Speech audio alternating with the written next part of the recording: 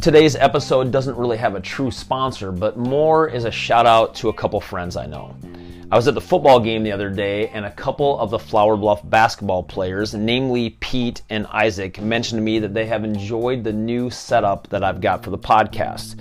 Now, they could have just been making fun of me and kind of laughing about a local guy doing a podcast, or they truly could be really the first people that have ever said, I listen to your stuff and keep it going.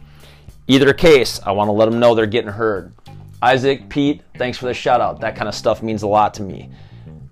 If you want to keep this podcast going and you want to help me expand, always feel free to do some shares and some reviews. That's how the analytics get measured, and that's what gets me up to the number where I can start putting real ads in here.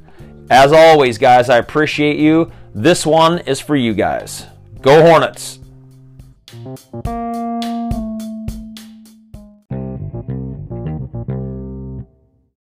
As an adjunct to me shouting out a couple high school kids that are seniors as my so-called sponsor for the day, I'm also going to give them a bit of advice that I think will help them make their life better. This one is entitled The 1 Minute Rule. It goes like this.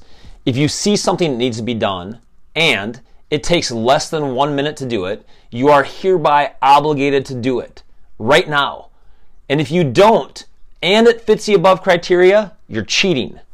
This is often, but is not only excluded to, picking up your shoes, hugging your kids, complimenting a new outfit, cleaning up the fast food packages in your car, hanging up your clothes, wiping down the toilet seat, that piece of paper you see on the ground, kissing your girlfriend or wife, taking the full trash out, and any and all other things that may come up.